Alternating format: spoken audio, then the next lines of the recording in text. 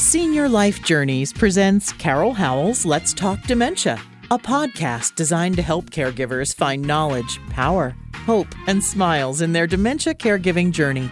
Welcome to Let's Talk Dementia. Here is your host, best-selling author, Carol Howell. Welcome to Let's Talk Dementia. I'm Carol Howell, your host, and I'm glad you're here. I hope you've been to our website, letstalkdementia.org, and found all the things that we have available there. I'm happy to be of service to you, and you can write me, Carol, at letstalkdementia.org. There is a drop-down menu on the website where you can do that also.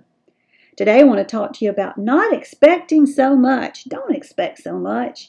You know, I think in life we expect things to be perfect, and guess what? They're not. And here we are, the week of Christmas, and we've got the house decorated, and everything looks gorgeous, and we're just so pleased.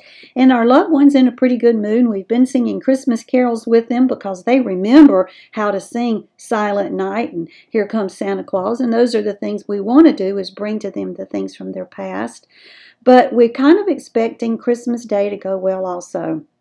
Well, I hope it does. In reality, there's going to be something just going to go a little bit haywire, and maybe we shouldn't expect so much. You know, your shirt's going to be wrinkled and your mashed potatoes might have lumps, but you know, it just doesn't matter. Now, I am one of those people who do expect everything to be perfect, and I try so hard, but it never is, and you would think one day I would learn that, and it's easy for me to tell you and harder for me to do, so I need to preach to myself. But I can tell you one thing I don't want you to expect from your loved one with dementia is that they will enjoy the entire day. They won't. It's going to get long. It's going to get tedious. They're going to get tired. They're going to get frustrated. And they're just going to wish Uncle John would shut up. And they just might say it out loud. I can guarantee you my mama would have. And it would have been embarrassing. So what you can do instead is be observant of how your loved one is reacting to the situation in the room. And if they start to seem a little agitated, just go over and say, come on with me, you and I are going to go do something. And take them into the bedroom or into the den where they can be away from everybody, and just let them sit in the quiet and relax. Maybe they want to lay down and take a nap. And you know what?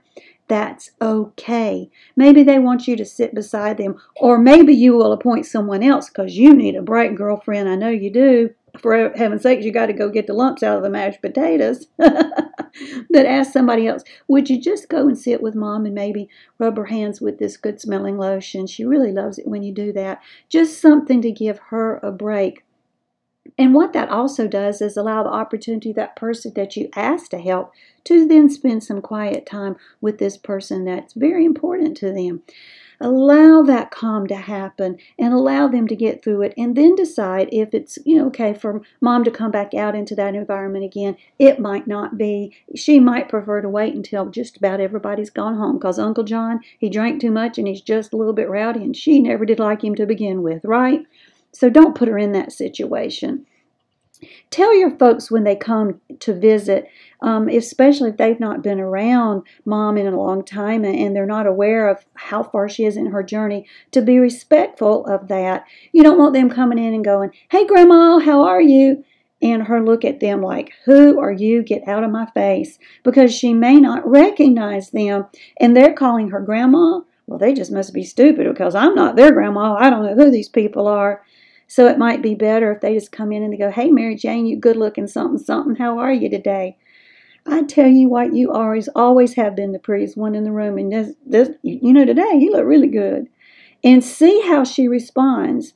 Does she respond with, oh, that's what all my grandchildren say, and you know different? Then hey, she knows that you are the grandchild. But if she doesn't, then you just want to stick with Mary Jane, because you don't want to make her feel uncomfortable by assuming that she knows who you are. She may not. Now, be aware that that might change 20 minutes later, so you got to constantly be on top of things. I know I called my mama Vera Jean so much. Vera Jean, you just look good. Vera Jean, this. Vera Jean, let's go have something to eat. And when she would respond with Carol Lynn, then I knew that she knew who I was, and that was good to me. Good for me, and it was good for her too. So you can't expect it to be perfect, because you're not. I know that when Mary found out she was pregnant, it was not the ideal situation for her, was it? She was a young girl. We think she was about 14. She wasn't married. That's never a good thing. It wasn't in those days either. Joseph wasn't too sure what to do about that situation, and they had to figure all that out through visits by the angels. And then they go to Bethlehem, and on the trip there, it's bumpy. I mean, she was 9 months pregnant riding a donkey. You want to do that? I'm pretty sure I don't. I've been complaining about how bumpy the old car is, And then she gets there to have the baby, and there's no room in the end. And then she is in the stable with stinky, smelly animals. There was animal pee and animal poop. And there she was, giving birth. Now, I'm pretty sure Joseph did not stay in the room with her. That's just something that's happened in the last, 20, 30 years, that the men stayed in the room while the women gave birth. I don't think that happened in Mary and Joseph's time. He probably had to leave her and walk outside and wait until somebody hollered, "Hey, you're a daddy," which there was no one to do that, and she gave birth by herself. Was not the ideal time. It did not go perfectly as she had planned, but it did go perfectly as God had planned, and that's the important thing. And we're going to trust that everything that we do and try to do and offer is going to go according to a plan that God has, and we're going to let the rest of it go. Merry Christmas, folks. Blessings and smiles. Bye-bye. A special thank you to our sponsors, Veterans and Families of Florida. These amazing people are available to help veterans and spouses of veterans receive benefits to which they are entitled. You can contact them at 904-528-1084 or by email at info@vfflorida.org. Be sure to tell them Carol sent you. Veterans and Families of Florida.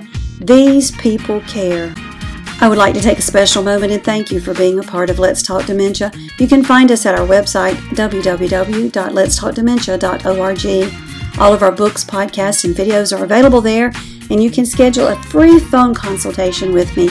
Click Menu in the top right-hand corner and then choose Schedule Time with Carol. I look forward to talking with you. Blessings and smiles.